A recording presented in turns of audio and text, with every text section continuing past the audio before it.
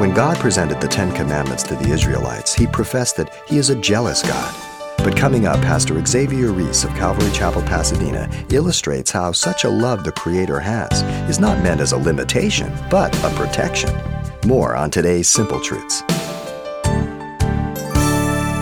I heard Oprah myself on TV when she said, I sat in the Baptist church, and when my Baptist preacher said that God was a jealous God, I just couldn't go any further.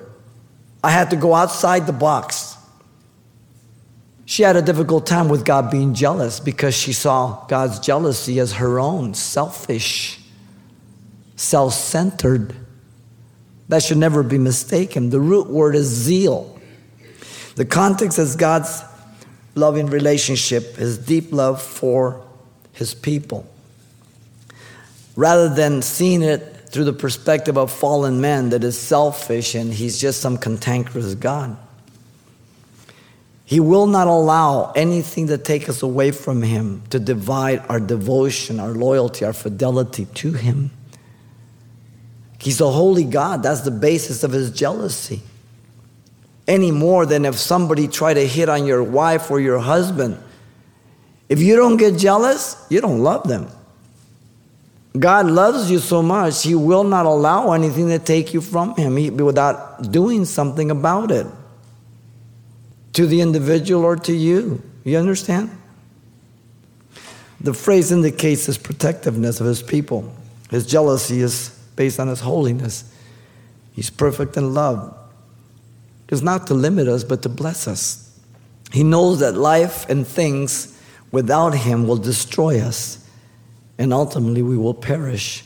I just went to the hospital there in Santa Monica. This man who was very tight with Sinatra and all the boys and the Kennedys and everything. And here he is. He's in a home. He's been rubbing elbows with actors and politicians, and he's made all these great arrangements for life. But here he is. He's never made arrangements for eternity. And he's ready to die. What a picture of man today. Hanging with the Rat Pack is not going to get him into heaven. In fact, he might be down there with them in hell. And how sad when he doesn't have to go to hell. You understand? He wants us to depend upon him all the time. To have confidence with him for everything, anything. And so the phrase indicates and verifies his holiness, seeking to impart to us for a God-like life. That's what eternal life means, a quality of life, God-like. And of course, secondly, it means it never ends, quantity. The result is love and peace in our life, right? That's what makes us different.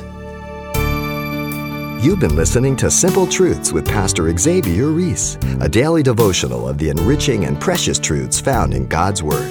CD copies are available of the studies you hear each day on our broadcast simply by calling 800-651-8352 or log on to CalvaryChapelPasadena.com for information on various other messages from Pastor Xavier.